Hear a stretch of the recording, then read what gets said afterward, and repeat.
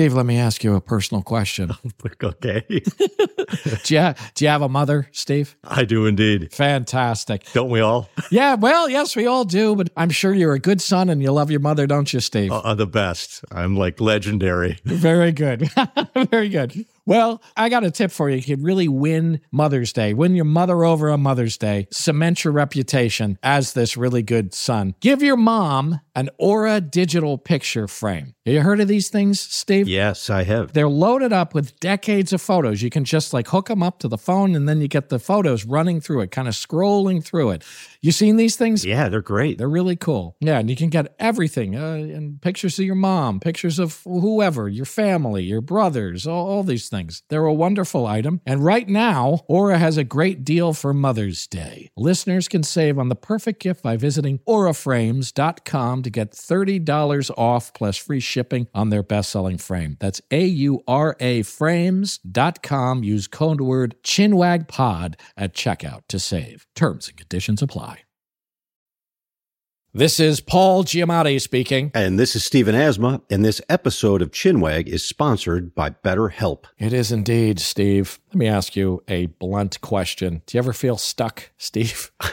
I'm serious. Do you ever feel kind of stuck in the mud? Every day, my friend. Yeah. Every damn day. And then what happens is you get overwhelmed because you're kind of stuck, right? True. As I get older, and I am getting older, folks, I may not look it. You may think, oh, he's like Dorian Gray. He's going backwards. Yeah, wow. He's going backwards. I am getting older, folks. It's hard to believe. The thing I notice is how important it is to maintain a balance. You know, I guess you'd call it work-life balance. I don't think I'm alone here, but therapy's helped me do this balance. It can help you find equilibrium. It can help you feel more empowered in the decisions you make, the boundaries and priorities you set. It's good in that way. So if you're thinking of starting therapy, give BetterHelp a try. It's entirely online, designed to be convenient, flexible, and suited to your schedule. And all you have to do is fill out a brief questionnaire to get matched with a licensed therapist, and you can switch therapists anytime for no additional charge. Sometimes that's hard, right, to find the right person, so this helps. You can change. So learn to make time for what makes you happy with BetterHelp. Visit BetterHelp.com /Chinwag today to get 10% off your first month. That's BetterHelp. HELP.com/Chinwag.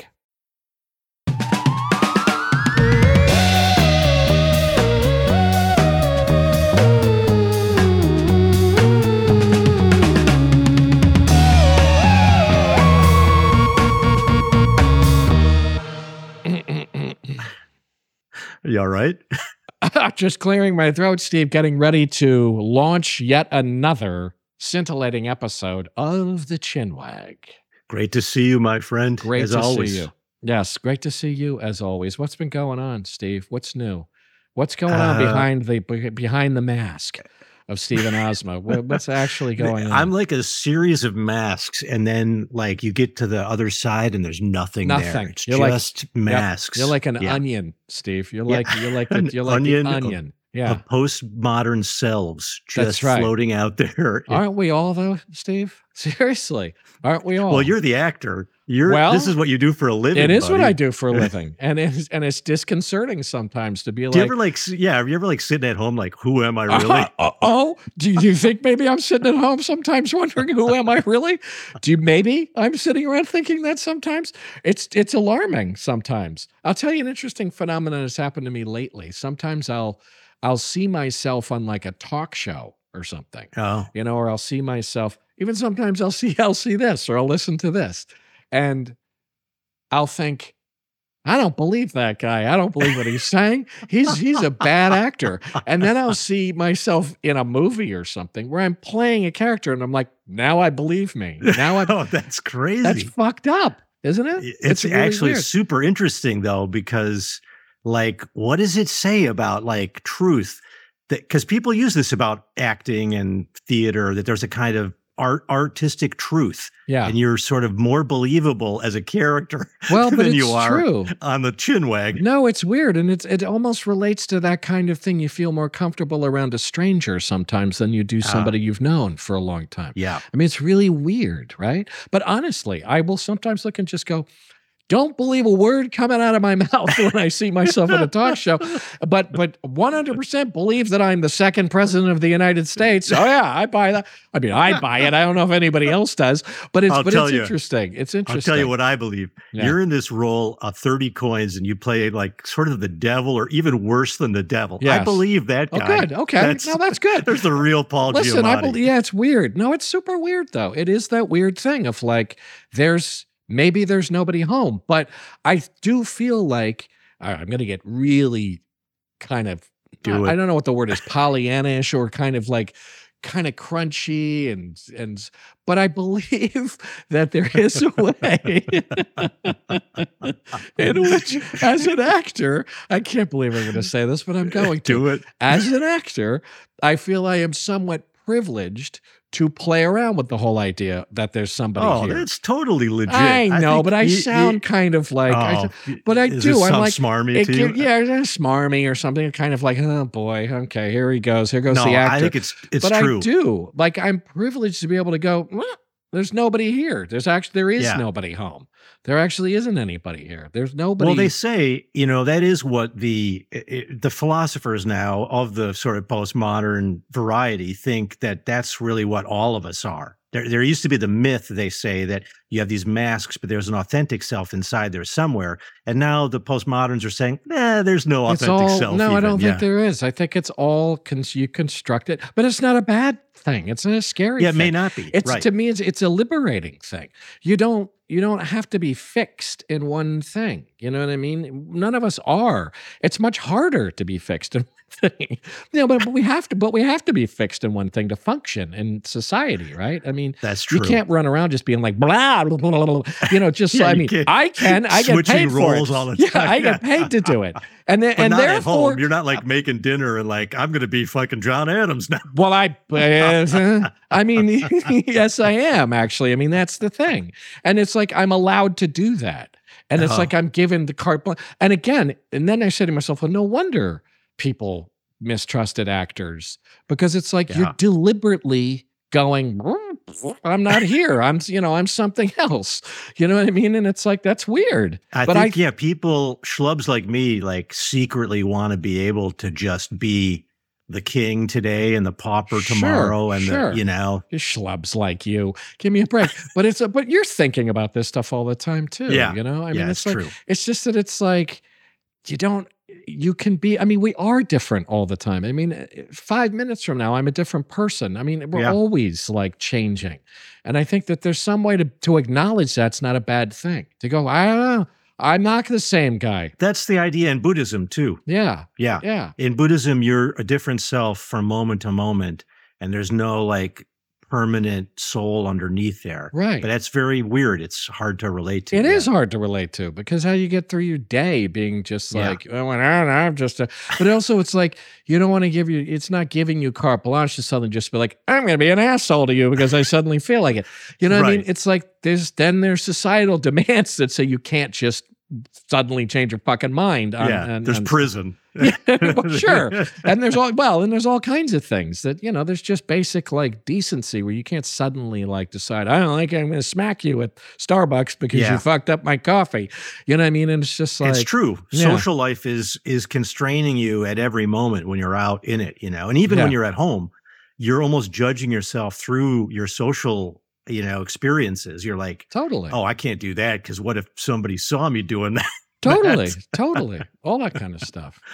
Anyway, this is a deep conversation. This is a whole other. This is a deep conversation, though. I like it. See, this is the Chinwag. Yeah. And if you like this content, if you're still with us, if you're still listening to this bullshit, you please give us go and rate us somewhere. Would you think about doing head that? on down to Apple Podcasts.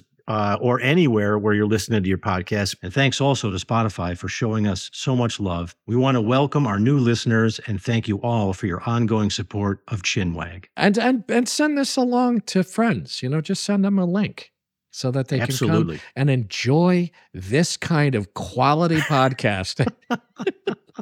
This kind of random meandering. No, this is the quality podcasting that you enjoy, that you seek out every day. All right. I'm very excited for our next guest. Yeah. This is a person I've actually known for a long time.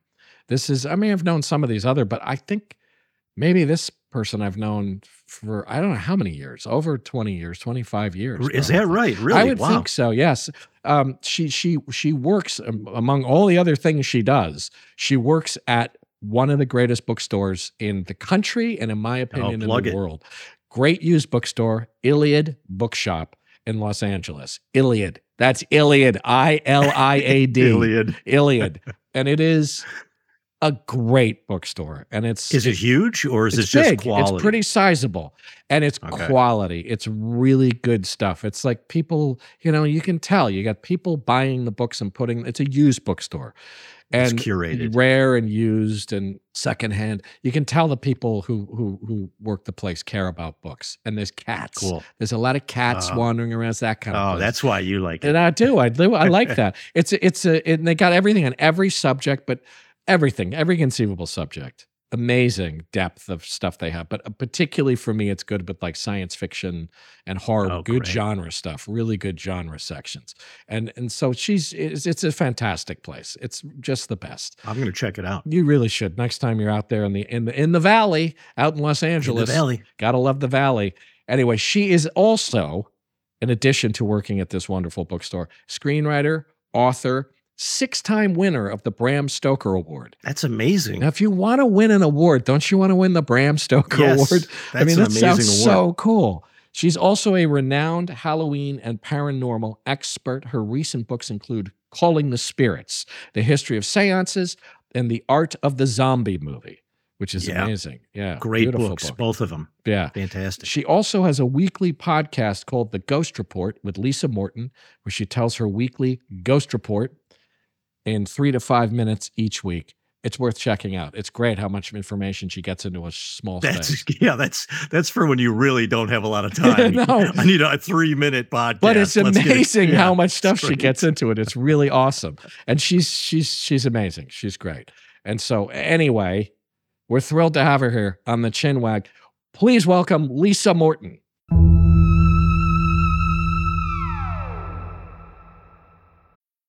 Stephen, I have an alarming bit of trivia for you. This is kind of gross, so buckle up. Okay.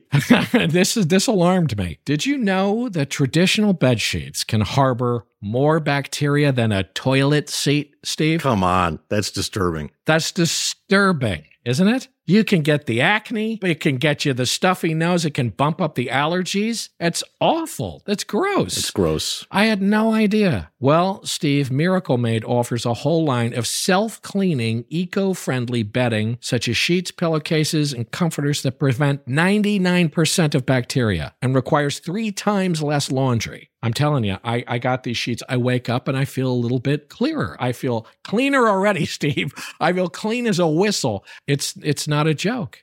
And that's good. They make the perfect holiday gift. All your friends and family can sleep clean with Miracle. Who doesn't want better sleep and luxurious feeling bed sheets? Go to trymiracle.com/chinwag to try it today, or gift it to someone special this holiday season. And we've got a special deal for our listeners. Save over 40%. And if you use our promo Chinwag at checkout, you'll get 3 free towels and save an extra 20%. Miracle is so confident in their product, it's backed by a 30-day money-back guarantee. So if you aren't 100% satisfied, you'll get a full refund. Upgrade your sleep with Miracle Made. Go to trymiracle.com/chinwag and use the code CHINWAG to claim your free 3-piece towel sets, Steve, and save over 40% off. Again, that's trymiracle.com/chinwag to treat yourself, a friend, or loved one this holiday season. Hi, Lisa Morton. Well, hi, Paul Giamatti. How are you? I'm very Lisa. good. Hi, Welcome to the Chinwag. This is Stephen. This is my colleague, Stephen Asma. Good afternoon. It's funny, Lisa, seeing you not in that bookstore. Right. It's very funny. I think I have to have been going there for 20-some odd years, I think. Yeah, when I first started going out to LA. It's the Iliad bookstore out in Los Angeles. And I had seen you in there for so many years, and I'd read your books not knowing that you were the person writing these books. That's hilarious. It was hilarious. And then one day I just put it together because I was looking at your book on seances and I was like, who is this woman? And I looked at the picture in the back and I was like, wait a minute, I know her. And it was just very nice. That's bizarre. Anyway, I like to keep my superhero secret identity. It's very much like that. It really is. It's fantastic. Anyway, thank you for coming.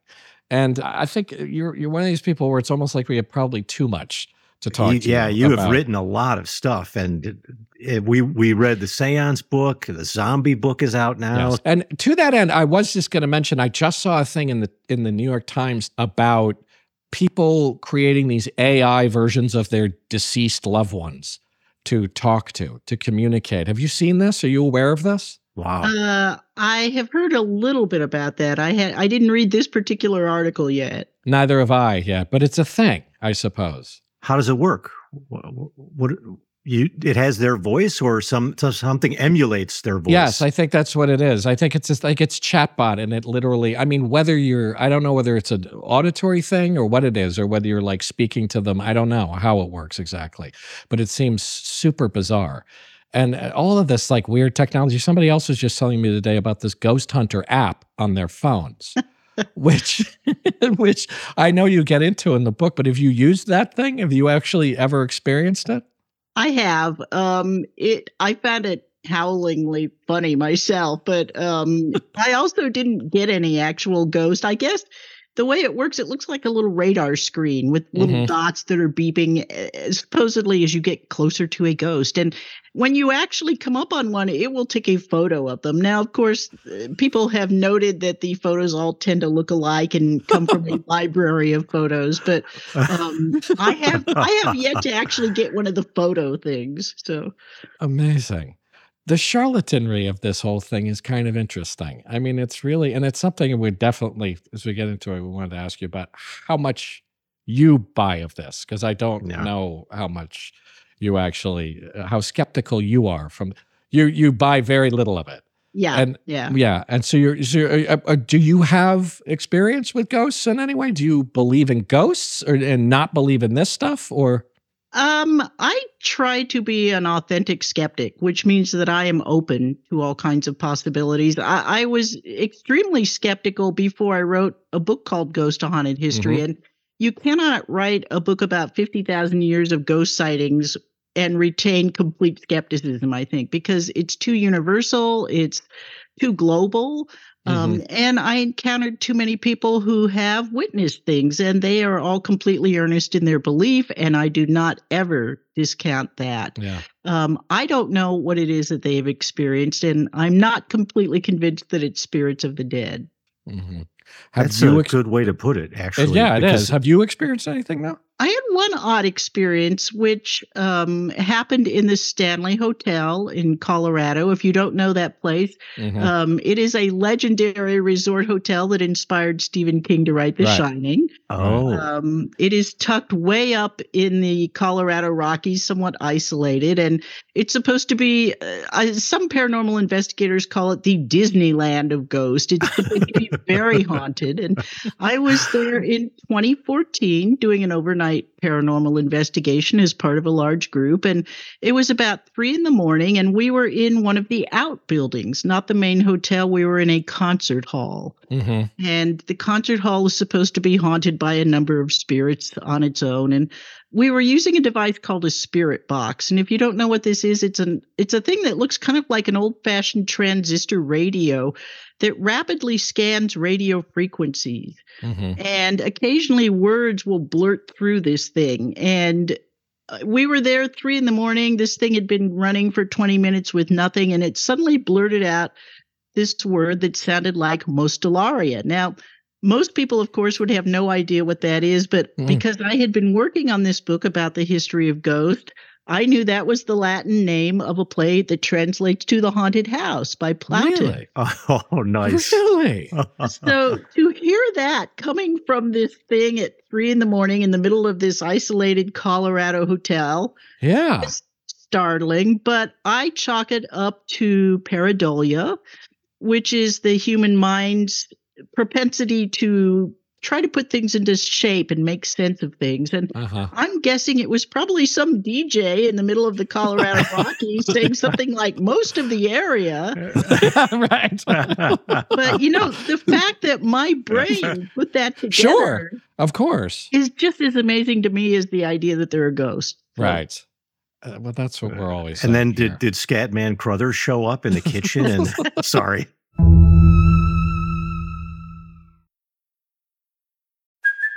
Hey, it's Kaylee Cuoco for Priceline. Ready to go to your happy place for a happy price? Well, why didn't you say so? Just download the Priceline app right now and save up to 60% on hotels. So whether it's Cousin Kevin's Kazoo Concert in Kansas City, go Kevin, or Becky's Bachelorette Bash in Bermuda, you never have to miss a trip ever again. So download the Priceline app today. Your savings are waiting. Go to your happy place for a happy price. Go to your happy price, Priceline. When I lived in other parts of the world where ghost beliefs are very high, like in the developing world, I noticed that I started to lose some of my skepticism. And it was almost like in the same way that you gather patterns of language or speech in a new place, you start to gather like patterns of thought or habits of thought. And I began to think like, yeah, the idea that there are spirits or ghosts and dead relatives all around you, it's part of the local culture, and it seems much more compelling when you're in that culture. Yeah, and there have been many psychological studies done that have backed that kind of thinking up. For example, they'll take a control group of people, put them in a room in a very old building, and tell them the place is haunted. And something like 70% of those people will come out and say they think it is haunted, as compared to like 20% of a group that is not told the building is haunted. So, yeah, that definitely influences what we perceive, I think. And so it's like you prime the jury almost. And so it turns out to be a much bigger psychological effect on people, and we forget about it. And that's one of the things that sort of interests me about the whole sort of, I mean, in the book on seances, I mean, it's amazing the amount of information you get in there. Like, it's really cool. And I was saying to Steve, it's so funny. It's one of those kinds of books when I read it, I go, after reading something that's this dense and relates to so many different things, you start to go, the history of mankind is the history of talking to the dead, because this just seems like such an intrinsic part of everything through history. But like, the sort of explosion of interest in it is weird. Like, why suddenly these things happen? Like, why suddenly it goes from these more kind of primitive things that are more tied to religion or things like that. Not that it wasn't tied to religion as it went on, but like suddenly this explosion of interest in kind of the 18th century. Am I right? Is that when sort of it begins to become what we identify now as kind of talking to the dead in spiritualism? Really 19th century, mid-19th century. And I think it directly ties into the Industrial Revolution. I think people were feeling their lives change so much in ways they had no control over. They were feeling kind of abandoned. They had been through the Enlightenment when a lot of the philosophers told them your spiritual beliefs mean nothing. So they were looking to cling on to something. And along come these two teenage girls in New York, upstate New York, who say, we have found a way of communicating with the dead. And it was something that involved a group. They were demonstrating this for large groups of people at first, and then it became the seance, which was the first time that talking to the dead involved a big group of people. So it was and this was the Fox sisters, right? Fox Is that the sisters, two girls? Okay. Exactly. Yeah, Katie and Maggie. And it was kind of, to me, a revolution in thinking about how these things would work. And for the first time, talking to the dead was not something that was involved with magic or a solitary seeker, that kind of thing. So up until then, it had been this sort of, you will go alone into some sort of cave with a sort of, I mean, the idea was, right, you'd consult on your own some person that's going to I mean, an oracle, that's not the same thing though, right? Oracles were different, right? That's not the same thing as a medium, right? They were sometimes tied into mediumship and communicating from the dead, but often oracles were thought to be communicating from a god. They were passing a message on from a god. And but yes, there were many magicians and so forth, necromancers in the medieval times who were performing these insane rituals. I mean, you can find their grimoires and their spell books, and you just go, "What? I mean, you have to wear the pelt of a lion and take a dragon's eye out to the crossroads." And so they were essentially impossible. And one of the things I also think is really interesting about the seance is that people not only absolutely expected the dead to communicate through the mediums, but they expected them to answer questions. Anything that you asked, it was like you were in command of these spirits, which was also something that was relatively new. In the past, the seeker would go and hope for some communication that would pretty much be at the whim of the spirit. But now, can I ask about that in particular? I remember reading that in your book, and if you contrasted it with like the Mexican tradition of Day of the Dead and the Chinese like grave sweeping sort of holiday, and those, I think if I remember you right, those are more like we want to respect the dead, and the dead are the agents. They are the ones that are deciding what to do. But is it something about American spiritualism that's like, okay, you need to come and answer my questions. You're going to do what I tell you to do. Yeah. Right. Yeah. That's interesting. Why is it? Yeah, I don't know if I would say American, only because the spiritualism, which is the religion that built up around this, was equally popular in the UK and in parts of Europe as well.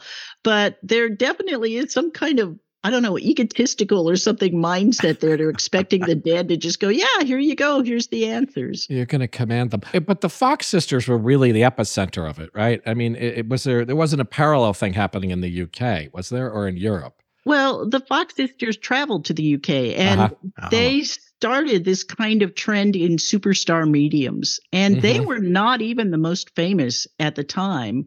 Probably the most famous of all the spiritualist mediums in the 19th century was a guy named D.D. Hume, Daniel Douglas Hume, and this was a guy who was said to be able to levitate, to expand his body.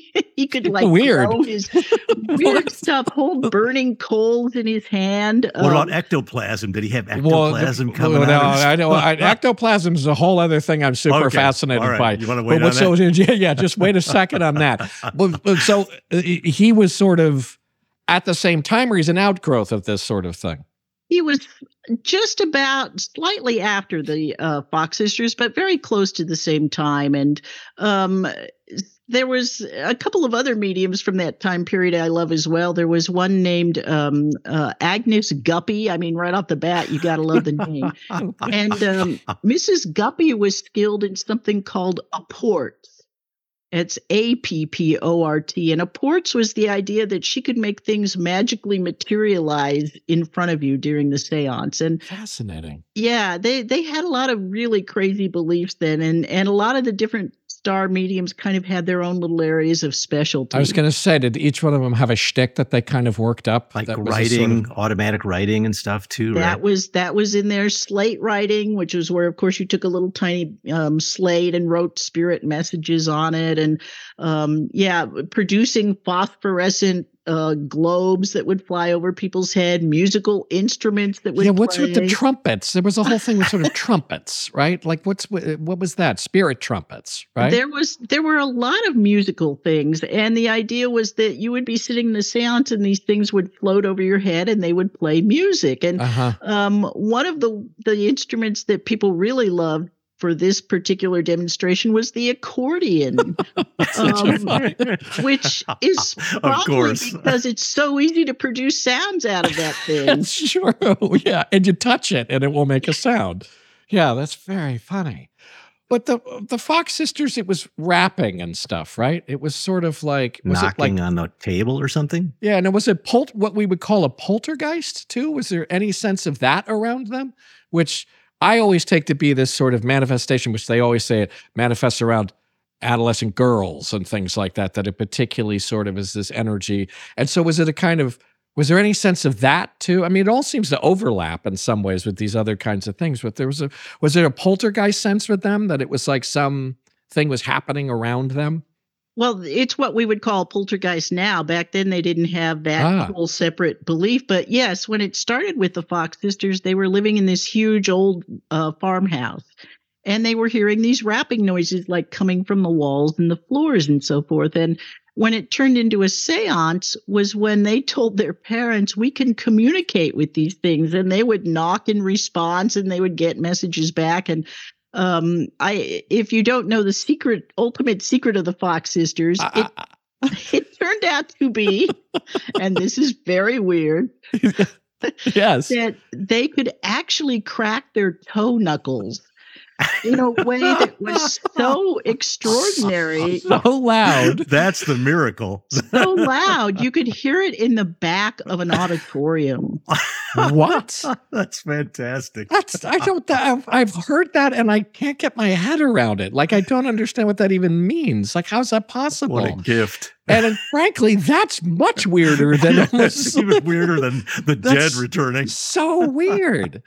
God, and that was the source of a lot of the rappings and things like that. But I thought that one sister, here's what I heard. You've got to correct me on this, but I thought one sister died without ever sort of confessing. The other sister confessed near the end of her life, but then retracted it again. What have I misunderstood that? There were three sisters from the Fox family who engaged in this. And one of them was an older sister named Leah. And Leah essentially acted as a manager to Katie and Maggie, who were the two younger ones. And towards the end of her life, in I think 1888, Maggie confessed everything. And really? Maggie, just full-on confession. She confessed it all. And the reason she did it was that there was a famous trial taking place at the time with a fraudulent medium. And she was apparently horrified to be compared to that. And so she confessed all of her fraud. And her confessions actually are kind of heartbreaking. They're all written down. You can read them in a little pamphlet you can find online. And the part that really got me was when she said that she had tried to communicate with the spirits of the dead. And she had even gone to cemeteries at night alone and had sat on a grave and had hoped for some communication, and nothing ever came. And her sister Katie went along with the confession without sort of backing it up. She was just kind of quiet in backing it up. But then both of them died not long after that, essentially both of alcoholism. So they didn't have happy lives towards the end, unfortunately. This is sort of the interesting thing, is that, like, to what extent are these people purely charlatans, and to what extent do they actually think they have? Yeah. I find it super fascinating. Yeah. Like, to what extent have they convinced themselves that they're doing something real, and therefore it's okay to, like, fake some things sometimes because it gets stuff going. They're true believers. Yeah. They're not cynical charlatans. They might be true believers that then nudge it or something. It's so interesting to me, though, that thing of self-deception, which I guess is, that's interesting to me. Like, what is with that? And do you think a lot of these people did sincerely believe it, and some of them were pure charlatans? Or I think you've nailed it. I think some of them thought they really had these abilities and that they would have to sometimes resort to a little extra something, which is how they would explain it if they got caught. Yeah. And one of the most interesting of the mediums from this time, who I always point to in terms of some of them obviously really, truly, genuinely believed in what they were doing, was a woman named Georgiana Houghton, who was British, never achieved the kind of superstar status at the time of a lot of her peers, but she claimed that when she was in a trance state as a medium, she was communicating with the spirits of great artists. And she produced about 300 paintings, which during her life, no one was interested in. And those paintings are now regarded as the beginning of surrealism. Oh, really? And they're absolutely glorious. If you haven't seen one, go Google her, look at them. Wow. They are beautiful. What's their name again? Georgiana, and the last name is Houghton. That's amazing. And you mentioned also in the book Hilma af Klint, and Paul and I have talked about her. Oh, Hilma af Klint right over there. It's so awesome. That those spiritual artworks had a huge influence. They were like way ahead of their time. But I think it also is interesting that the whole spiritualist movement was so much driven by women, and it was about female emancipation, and it was abolitionist. It really was for all of its flaky stuff, it had all these wonderful qualities too. I don't know, I mean, there's a sense in which, are they just hallucinating stuff, or are they having a kind of psychedelic experience? And then they're just interpreting psychic experience it in a certain way. Right. They're having some sort. We talk about this all the time, Steve and I. This sort of like your imagination running riot, and you not being able to discern the difference necessarily. And so some of these people, maybe that's what was going on here, going into weird trances and having weird sort of dream states. Yeah, I'm sure that was the case with Georgiana Houghton in particular. I think the idea, and you mentioned this too in the book, that a lot of the seances and mediums come out of an earlier tradition of mesmerism and animal magnetism. And I have this pet theory, which I'm not going to press too hard, but I think people have a kind of animal awareness that comes from our mammalian evolution. It's almost like a sixth sense. We call it like a gut instinct. And you can sort of feel in a room certain things, but you can't say exactly why you're feeling that way or what it is. But it's almost like a kind of very sensitive conditioning. And I think some of this medium stuff is related to that real sensitive conditioning and empathy. I think you're right. And it's interesting. One of the questions I set out to answer when I was writing the book on the history of ghosts was, why are we so afraid of ghosts? Because you would think that if you were presented with something standing in front of you that proves that there is life after death, it would be the most glorious moment of your life. I mean, you'd be like, oh, thank God. And yet it is absolutely universal that people are terrified of these things. And I'm with you, Stephen. I think it's almost some kind of hardwired thing with us. And I will even go so far as to think, I think there is a neurological factor involved there, which is something that is constantly under investigation, that maybe there is something firing off in the part of the brain that receives EMF, electromagnetic frequencies, that affects certain people much more strongly than others. But whatever it is, it's amazing to me that people are almost universally terrified at the thought of seeing a ghost. But Steve and I were going to mention that we talked to a medium. We talked to Teresa Caputo, and Steve's take on. I mean, Steve handled it extremely well. I thought. I said that she gave us both readings, and I really liked her. She's a very sweet. She was great. Fun person. She was amazing. I thought she was amazing. I thought she had an amazing talent, but it wasn't what she thought it was. That she's very empathic and can read a person is suffering and knows how to say the right thing to console them, but that's not what she thinks she's doing, which is actually channeling the dead. Yeah. I mean, I said it, I really respect an extraordinary level of sort of empathy, like an extraordinary level of empathy that allows you to read things, such fine signals about people that you can sort of, it's like you're reading their mind, and then it's like you're interpreting what they want to hear or something, or you're finding what it is they're looking for.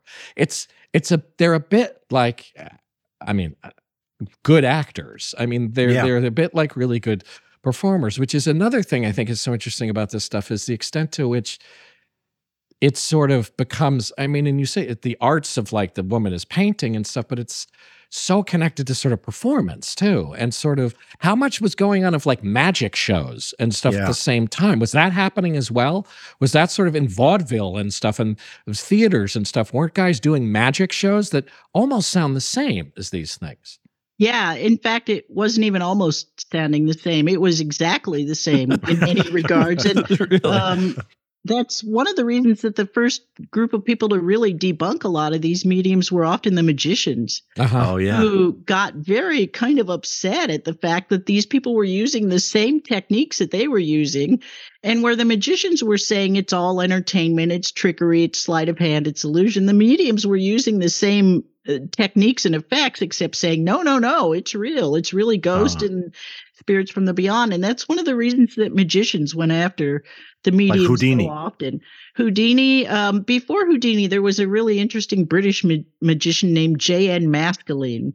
And he was a very famous debunker at the end of the 19th and early 20th century and ended up, in fact, very famously losing one lawsuit where he tried to expose a medium. Really? And it was a fascinating trial. He lost because the medium in question had been able to produce ectoplasm. Okay, here we go. No. I just wanted to get to it more naturally, but yes, okay. Had produced ectoplasm from his torso, which had materialized into sort of a figure, and then had pulled it back in. Well, Maskelyne took the jury to one of his stage performances, duplicated it perfectly, but he lost because the jury said he didn't pull it back in at the end. Oh, come on. Oh, fantastic. Well, I don't know. It's a biased jury. That's fantastic. All right. We're at ectoplasm, and ectoplasm is one of the weirdest parts of this that I've always found super fascinating. And what is what is the ectoplasm? What was the whole idea of ectoplasm? Please, just educate us on ectoplasm, please.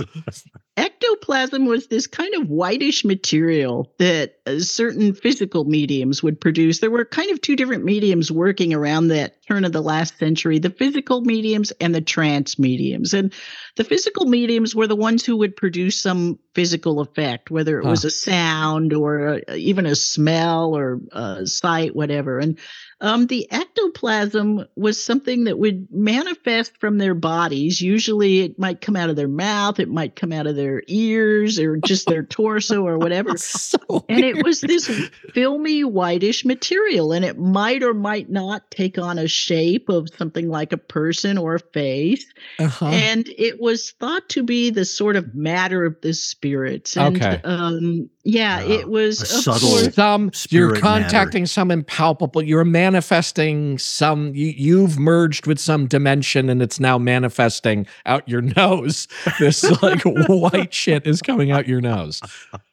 Yeah, and one of my favorite mediums who produced ectoplasm was a woman named Helen Duncan. Helen Duncan was throughout the first part of the 20th century. She was very famous. And Helen Duncan, again, talking about these weird abilities like toe knuckle cracking that seem as magnificent as spirits of the dead. Helen Duncan could regurgitate at will. God almighty. So she would, apparently, before she was going to do a sitting, she would swallow a length of cheesecloth. Okay. And during the sitting, she could produce this at will. And of course, if you're in a sitting with this woman and the lights are very low and you are, as we said earlier, primed, you see this whitish material that you can't really see in the semi-darkness coming out. That would freak me out. Yes, it would be very strange. I'm on board, It would be very weird. Yeah. Couldn't Houdini regurgitate at will too? Couldn't he swallow keys and things like that and then regurgitate them? Didn't he? I thought he actually could do that too. And so the stuff would come out, it would go back in sometimes because obviously Helen Duncan would just eat it again. She would just but how does it form like a figure? That sounds really like some good magic. Yeah. Well, what they would do usually was, for example, if it was forming a face, they would, one of the mediums got busted with this.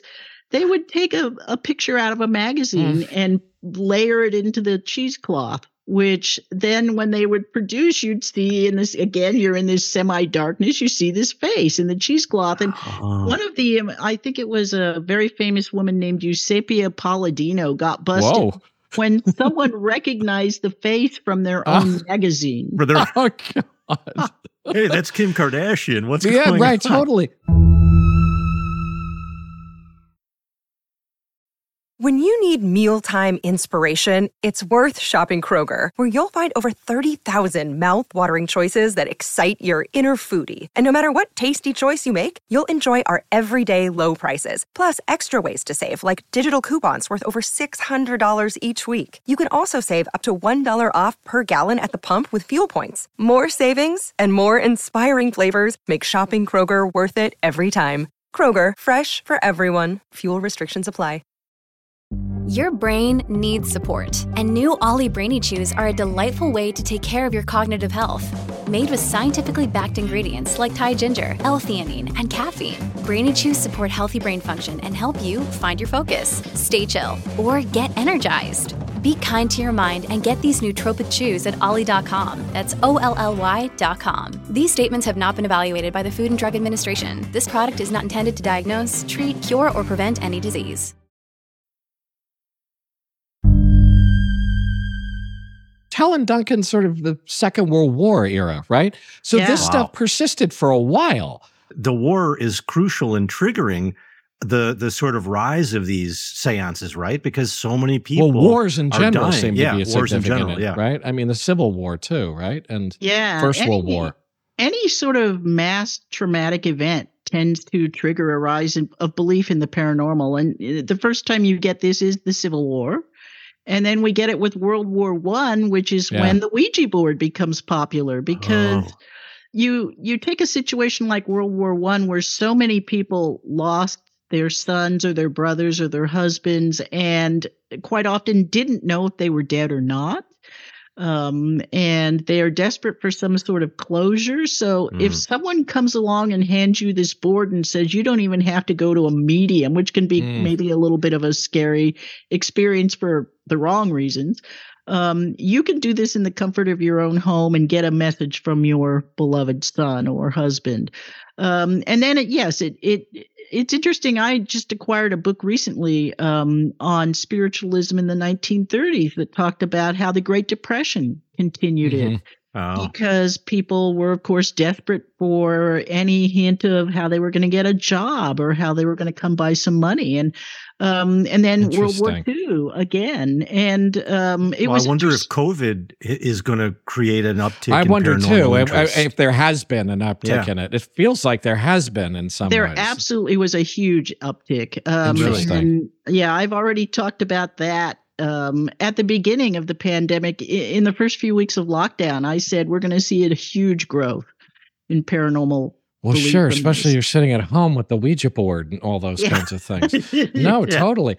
I was actually really surprised to read, because I bought the notion that the Ouija board had some actual origin, had some roots in something ancient. I actually thought, I bought the idea it had some ancient provenance, that it was this thing that the Egyptians were sitting around using. But it's like Freemasonry. Hermes, where it's like, where you just, Hermes, Trismegistus, and all the like Egyptian stuff and all the like temple and all this stuff. And I was amazed to see it has none.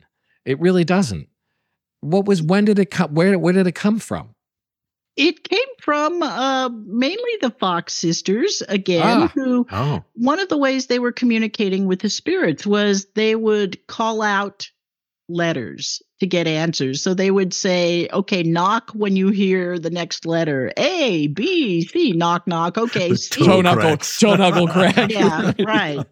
And then at some point, somebody came up with the idea of, instead of them having to do this laborious calling out of the letters, just taking the letters and putting them on a tabletop. And you could just point to them, and then it would knock. And eventually that became a planchette, and that became the whole wooden Ouija board. And the Ouija board wasn't patented until the end of the 19th century. Oh, wow. Paul, have you ever used it? Have you ever done the Ouija board? Sure, I've done it. Yeah, absolutely. I mean, but I had the like Parker Brothers, the like, the kind of cheapo, like, I a little while ago, I thought, I'm going to look and see. And there are indeed people who make beautiful Ouija boards. I mean, beautiful pieces of, and I'm like, I should get one. But I don't think I can claim any great success with the Ouija board, particularly. But that was amazing. And so it was patented and then mass produced, basically. Mm-hmm. And the patent is interesting because the patent makes no mention whatsoever of using this to communicate with spirits. The patent calls it only a parlor game and a toy. Uh-huh. Did the church go nuts and stuff without this, and sort of like that's a doorway into the other, into the other world and stuff like that? Oh yeah. In 1919, the church put out a book called The New Black Magic that was all about calling out the evils of using a Ouija board. Yeah, on this same topic, Paul and I are both interested in how Christianity sometimes will accommodate certain pagan ideas, and sometimes there's all this fine-grained distinctions. Like you were saying that St. Augustine was saying it's not the dead who are returning, but in fact, angels and demons. Mm-hmm. And that's it's kind of an odd adjustment of the theory, I guess, for theological reasons. What's the reasoning there, that once you die, you're either in heaven or hell, and so you can't come back according to Catholic theology? Is that why he was resisting that? Yeah, the early church scholars really argued that a lot. Okay. Many of them believed in ghosts, but their theology didn't hold room for them. So they. What about limbo and stuff like that? Limbo and purgatory, they don't provide at all for like somebody that's stuck somewhere and then they could manifest as a ghost. Is that not is that not a theological thing? Yeah, it did later on, which is interesting. But if we're talking when St. Augustine was writing, which is, I think, like the 7th century AD, it was very early on, even earlier. And they, at that point, did not have any room for ghost at all.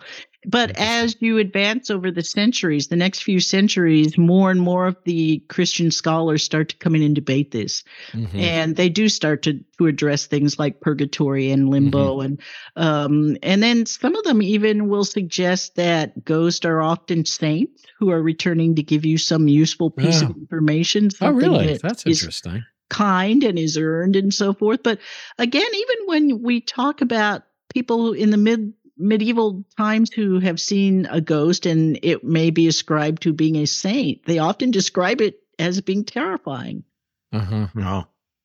Fascinating. There's another one too that, like you mentioned, Madame Blavatsky is this sort of one of the originators of this. I love Madame Blavatsky. I know she's come up on the show a few times. She comes up a lot. But we're interested in theosophy, which kind of is an offshoot of the spiritualism tradition, and it was very popular, I know, in the U.S. and in Europe.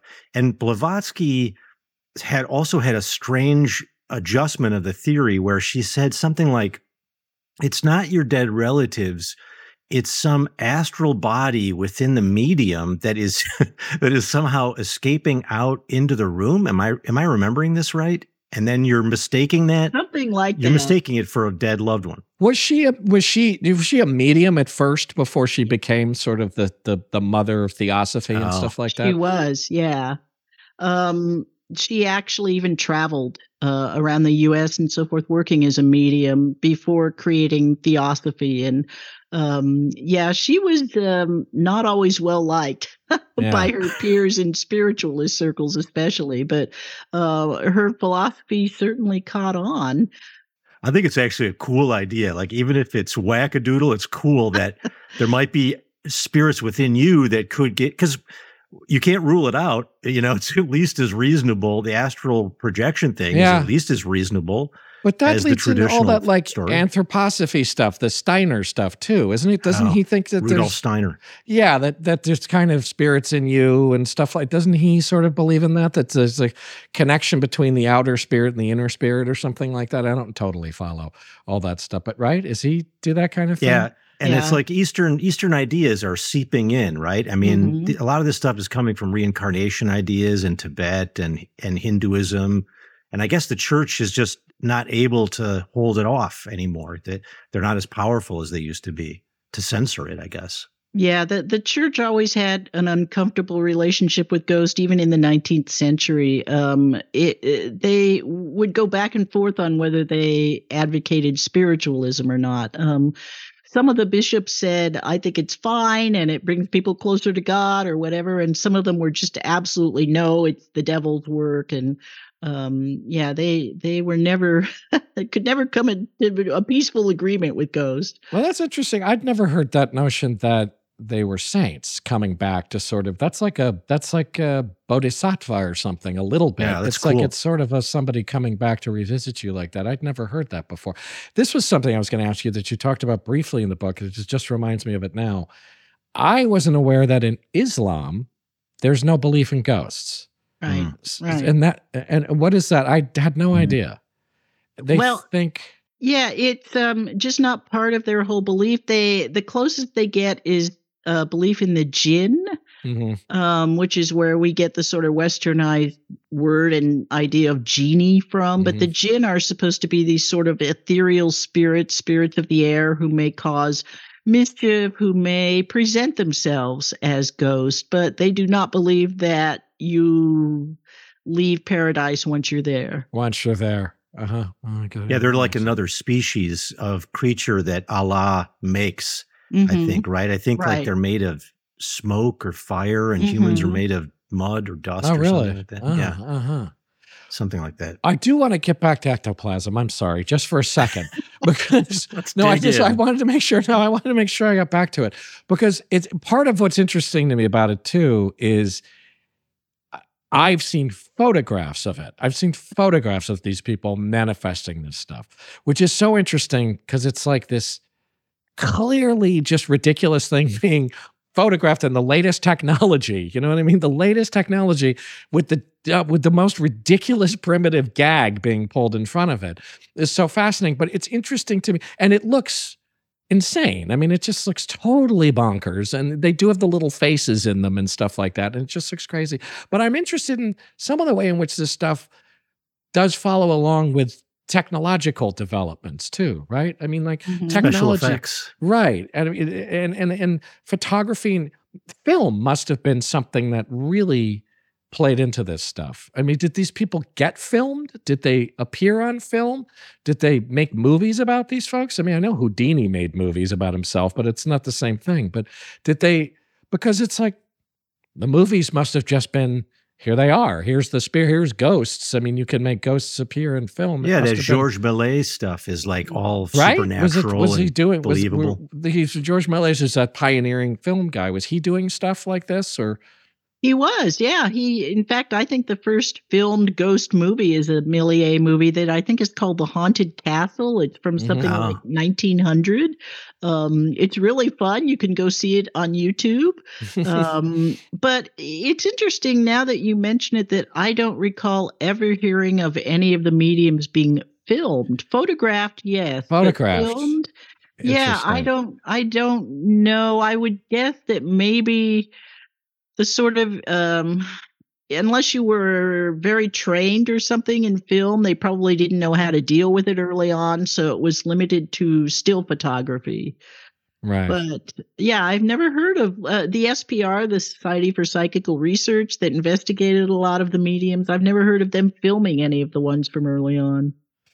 It's ironic that now that there's the means of magical production is in everybody's pocket. It's, our iPhones and so forth. So you can make these amazing fake supernatural videos, but people's skepticism is also at an all-time high. So people are unwilling to believe even the films they're seeing because they know how easy it is to engineer them. It's a weird... It is weird. It's like, you can make a hell of a ghost story, but if you're skeptical, you can easily dismiss it. Yeah. Yeah. Belief is also at an all-time high.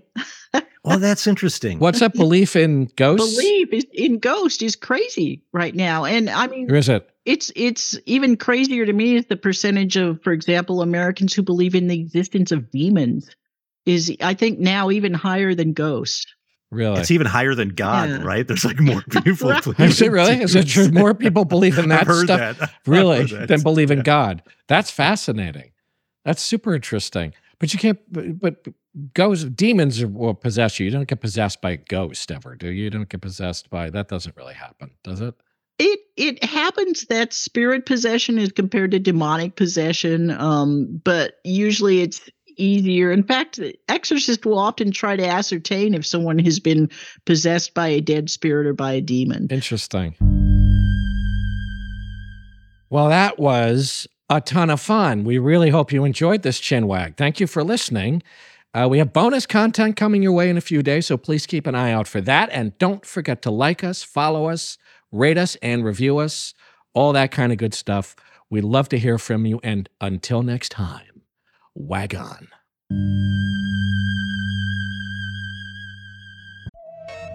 Oh, my stars, Steve. My stars and stripes. We have some exciting news. Shall we tell them?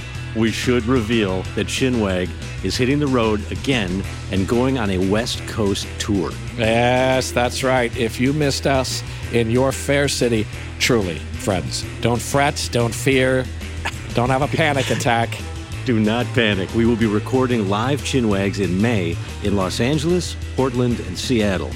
Yes, in LA, we'll be at Dynasty Typewriter on May 14th. You can go to chinwagpod.fm/Los Angeles for tickets. And on May 16th, we're going to be in Portland at Revolution Hall.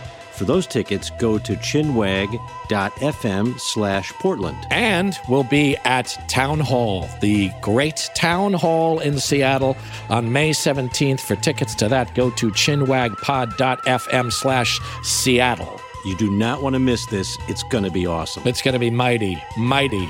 So get your tickets at chinwagpod.fm, and we will see you there. Come on out, Waggers. Come out, Waggers. Come out. Come out of hiding.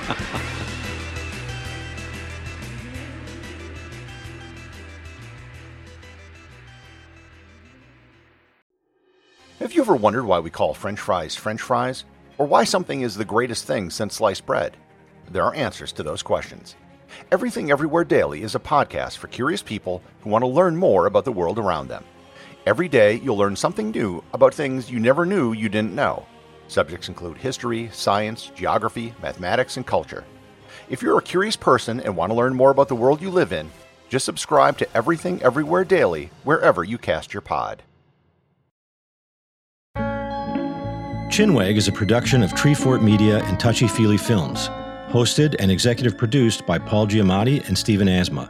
Executive producers for Treefort are Kelly Garner and Lisa Ammerman. Dan Carey is executive producer for Touchy Feely. Our series producer is Rachel Whitley Bernstein.